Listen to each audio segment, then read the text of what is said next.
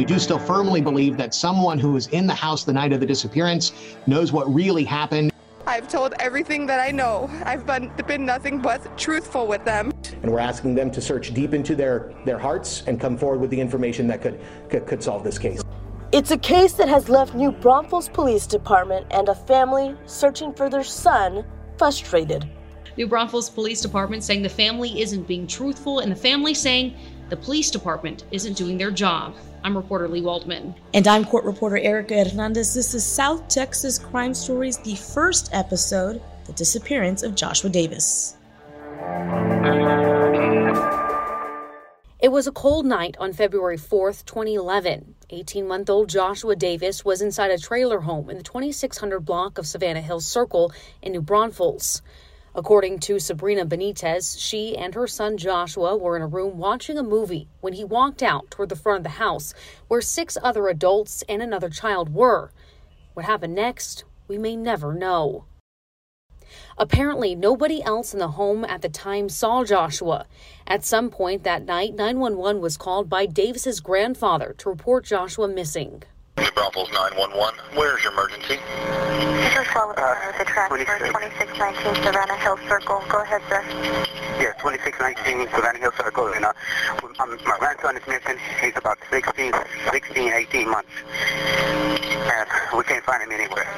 Any obvious signs of injury or anything like that? No. Has he started like crawling or walking? He's walking, but we can't find him anywhere. What was he last seen wearing? A plaid, dark brownish plaid shirt and blue jeans. And he didn't have any shoes on. Had socks on. That's it. You know, I don't know how. Josh. What is your name? Josh. My name is Jerome Davis. How long ago? We've been looking for him for about 20 minutes. Okay. I'm going to get somebody heading that direction, okay? Just keep looking for him. If you find him, give us a ring back. Let me verify. 2619 Savannah Hills Circle, right? Right. Okay, I'll get him rolling. Okay, thank you. Mm-hmm. The search for Joshua began. Several different agencies helped New Braunfels Police Department search for Joshua in the days after his disappearance, but there was no sign of him. Police then started to question family members in the home at the time. They started to suspect that someone in the house had something to do with or knew something about Davis's disappearance. Authorities say time was spent getting rid of drugs in the house before calling 911 to report Joshua missing. The family constantly denied any wrongdoing, but the case went nowhere. 5 years later, in 2016, Davis's mother, Sabrina, spoke with KSAT 12, and she said she believed her son was still alive. I have no doubt in my heart, or I've never had a feeling, mother's intuition, that my son's gone. Meanwhile, police said that while the family has been cooperative, they doubted the information they were given. Here is David Ferguson, NBPD spokesman. Don't believe that the information that they are giving us is fully truthful. Sabrina saying the family isn't hiding anything. I've told everything that I know. I've been nothing but truthful with them. Again, nothing new came, and Joshua still not found.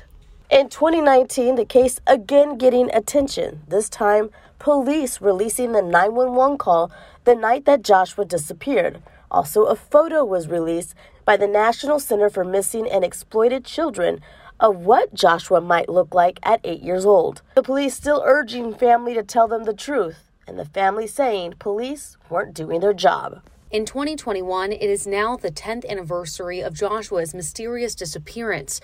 New Braunfels police announced on social media that they have been frustrated and disappointed in the level of cooperation from some members of the immediate family who have repeatedly lied and misled detectives. Ferguson again speaking at a news conference about this case. We do still firmly believe that someone who was in the house the night of the disappearance knows what really happened. NBPD also said that detectives continue to follow up new leads, but have accused the family of sending investigators off to investigate theories they knew to be untrue. It was also revealed that the family's initial claim they called 911 immediately was wrong. Investigators have confirmed that about 45 minutes to 1 hour elapsed before that 911 call was made. Despite how long it has been, NBPD say the case is still open. The hope is always to find baby Joshua alive. Unfortunately, the investigation points to that being unlikely. So we just heard a recap of the case, Lee, and I really wanted to talk about that 911 call because it kind of stood out to me. It was the grandfather that called, and he mentioned a few times about the age of Joshua and how he may have been walking, he may have been crawling. He also gave a range, 16 months to 18 months, and you would think grandfather should know that and should know the milestones his grandson is achieving at that point. I mean, I have a 6-month-old who's about to crawl, and I would think at that point that baby or that Joshua was walking at least. Why is nobody seeing this? I feel like you have to see if a toddler is walking at that point. Right. And you would also think if you have a toddler that young, would there not be any baby proofing to the doors to ensure that no accidents happen? They should know at that point. Someone should be clocking that kid as they're walking around, if it's all family members too. And I don't want to judge. I mean, I'm a parent as well. We all, there's things that happen. We can't always have an eye 24/7. I just find it really hard to believe with all the people that were inside that house at the time, nobody saw him. Right. And even out of the corner of your eye, if you see a kid that young reaching toward the door handle, someone would pop up. Or even the other child that was in there. We're going to go play maybe. Yeah, it was so late in the evening already. And it was a cold day. It was, I think, the coldest day of the year at that point. It was in February. And there's just so many questions unanswered. And I felt like that 911 call kind of stood out about what was maybe not going on or going on in that home at the time. Right. And also, I know with other family members with young kids, that kid's out of your sight and it's a frantic phone call. Yeah. It came across very calm to me too. I could get a sense of worry from the grandfather, but I would think if you've been looking for, and we learned it was 45 minutes to an hour. Yeah. That would be more frantic at that point. Where is this kid? Where is he? Why can't we find him? And another thing that I want to kind of switch gears on a little bit is we've recently been covering a case, missing child case here in San Antonio, which was Lena. And you've covered that extensively. There was an Amber Alert that came out for Lena when she disappeared right away. That wasn't the case. Do you know what that difference is for the Amber Alerts here in Texas? And so it could be different departments. It could be years have passed now. This other case, it's been over 10 years ago now. And so Amber Alerts, the way that they're issued, that changes. But it is odd because in Joshua's case, they never issued one because they didn't believe an abduction had happened. With Lena's case, they also don't believe an abduction has happened. But the difference is right away, Lena's case triggered an Amber Alert that extended for days, weeks. And at a certain point in time, they rescinded that Amber Alert. She's still missing, but they said, we can't keep issuing it because then it loses its effectiveness. But with Joshua, they never believed he was abducted, and so they never issued one. It also begs the question, if they would have issued an Amber Alert, if they would have pushed something out to all of our social media devices, all of our smartphones, issued something on a billboard, would we have resolution in this case? Would we know something more? And that's just a question that we're not going to have the answer to because we can't go back in time. But it's odd, the differences in the two cases, even though with both, they don't believe either child has been abducted. You kind of hit it on the nail there when you said, I think every department kind of has their different protocols on when it's time. I know we mentioned in the recap of this case that, Texas Rangers were involved and several agencies were involved in helping look for Joshua Davis, but I think they knew right away that he didn't go far or even went anywhere at all. We won't know. And I just wish there was some kind of answer to these questions because we will never know what happened, I think, at this point, unless someone does speak up or someone does come up with the tip and that does come out at a later date. And it's just really sad. I found a statistic that currently in Texas, there are 253 active cases of missing children. That's a lot of cases for Texas. That's a lot of cases. 253. In just one state. I know it's a big state. There's a lot of different counties. There's a lot of area that we cover here in Texas, but still got to be frustrating not only for families, but for the law enforcement agencies who are looking into these kinds of things. And I think that's what I was getting a lot doing this recap of Joshua Davis's case. You can tell there's frustration on the part of law enforcement. Someone has to know something. And I think that's a lot of the same mentality with 253 other missing children. And there was a lot of frustration on the family. We heard that as well. The family is thinking the police are just focusing on them, and they're saying it wasn't us. A more extensive search should have been done longer, and they just pinpointed us right away. And I don't know if the police should have done it, or maybe they did and they just didn't find anything either. And they didn't. I know there is stacks and stacks and stacks of files and paperwork on this case, but it is an open case still, and we can only hear so much. Right. And they're able to only say so much without jeopardizing the case as well. Because they also, like you said, it's open. They can't give too much away because it's still an open, active investigation. Something else we were talking about difference-wise between Lena's case and Joshua's case, the reward. Yeah. This Joshua Davis case, there was a reward, I want to say, for 30 days from New Braunfels Police Department. Lena, there's been a reward since the beginning with Crime Stoppers and also with other organizations, but that Crime Stoppers reward, $50,000, has stayed there this entire time. And the last time I talked to New Braunfels PD about this case, just to make sure that, we didn't miss anything and that everything that they said last year still applied for this year, was there is a reward. It's not as much as it was for those 30 days. It went back down, I believe, to either $4,000 or $5,000, which is like the cap there for Crime Stoppers. But yeah, that is interesting. Why at one point was it this high and one point it wasn't? I don't know if that's something they do in New Braunfels where they push an amount to kind of highlight and spotlight a case, hoping for some answers. And then after a while, if it doesn't, then they kind of back off on it a little bit. But I'm really interested to see if we will ever get answers in this story. And it's been one, I think I started here at KSAT right when this was happening with Joshua Davis when he disappeared. And it's one I feel like we need answers to, because it hit a community really hard. You look at this picture of this little boy, and he's adorable. You want resolution. And if it was someone from the family, you would hope they would eventually speak and we get answers. And if it wasn't, well, maybe should police be looking somewhere else?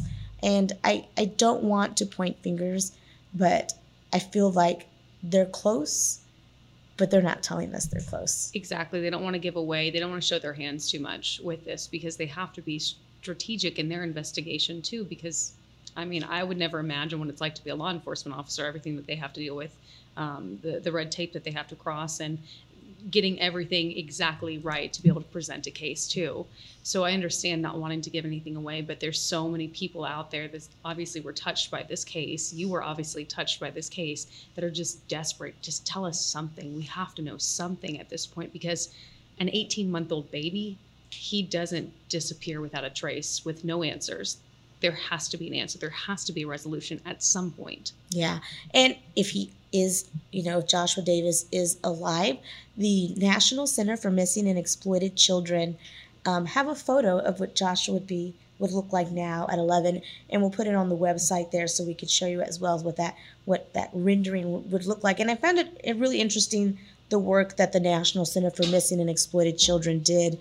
After 2 years, if a child is still missing, they have artists that work on forensic imaging to create an age progression. And that's what this image is. It's an age progression of Joshua. And I know one came out, I think, when he was 8, what he will look like at 8. So now we have what he will look like at 11. So we have that up right now. I don't know if you were able to see that photo. And he looks the same. It just, his little eyes are the same. He looks like a grown boy now. You hope that he was able to grow up, and he's 11 now. But it also, after all this time, you have to wonder, okay, are we really looking for someone who looks like that? Or are we looking for bones at this point? And that's just kind of the biggest question. You hope that he's 11. You hope that he's had a good life up to where he is right now. But you just don't know. Yeah. And I kind of want to go over what Joshua was last seen wearing, according to this National Center for Missing and Exploited Children, he was wearing a blue and red button-down long-sleeve shirt, a gray long-sleeve Rocawear shirt, dark blue Rocawear jeans, a beige and white Rocawear onesie, a diaper, and black and white socks. And it says here, if he maybe needed a medical attention. We don't know. I really hope there's resolutions in this case. And I don't know if you have the numbers, Lee, and if anybody with information on who to contact. Yeah, I'll read it off your screen here. Looking at the numbers for who to contact, you can contact New Braunfels Police Department 830-221-4100, or you can call Crime Stoppers 830-620-TIPS. So those are the numbers that you can call there if you have any information at all. And, no tip goes unnoticed. And I think that's something investigators have held strong to. It's just, if you know anything at all, no matter how big or small, call them, let them know that it's worth investigating. It's worth looking into, because you never know what could be that missing puzzle piece to uncovering some kind of answer, some kind of resolution for this family and for the community who obviously cares so much about this child. Now, this is one of many cases we're going to be talking about in the upcoming weeks, upcoming months. I'm really excited about this podcast, South Texas Crime Stories. Why do we want to do this podcast, Lee? Well, I think that not only are we true crime lovers, but also, this podcast has an opportunity to bring closure. And that's, I think, the ultimate goal, is bringing closure to so many families who are impacted by crime in our area, and who just want to know what happened so that they can rest easier at night. And if this podcast can bring some kind of closure, give them a platform to talk on again, because sometimes talking is the best therapy, I think that's really the purpose of this. I really also hope for us to also educate our viewers. I really wanted to hone in on that Amber Alert thing today, so people understand the differences and why sometimes Amber Alerts are called in certain instances and not in others. And I want to bring that in the forefront as well. I'm hoping in the future we can talk more with Crime Stoppers about what they do and how to get involved, and how they get involved in cases, especially cold cases. And we're gonna be tackling a lot of cases, and I'm excited to bring this back. And I've done this a little bit on the TV side, but I think in the podcast side and the newsletter side, because there will be a newsletter attached with each article, we'll be able to expand more on what these cases and those who were involved in them as well. Exactly. We're gonna keep uncovering what we can in a bunch of different cases in a bunch of different ways. And we want to hear back from people. Obviously, what do they want to know? What questions do they have? And we'd love to engage, whether it be on social media, on our newsletter, online, on air. Just let us know. We want to engage with everyone who is passionate about this. And you can check out the South Texas Crime Stories tab on ksat.com for more on each case, as well as how to subscribe to this podcast and as well to our newsletter. Thanks for joining us this week, and make sure to stay tuned next week for an all-new episode of South Texas Crime Stories.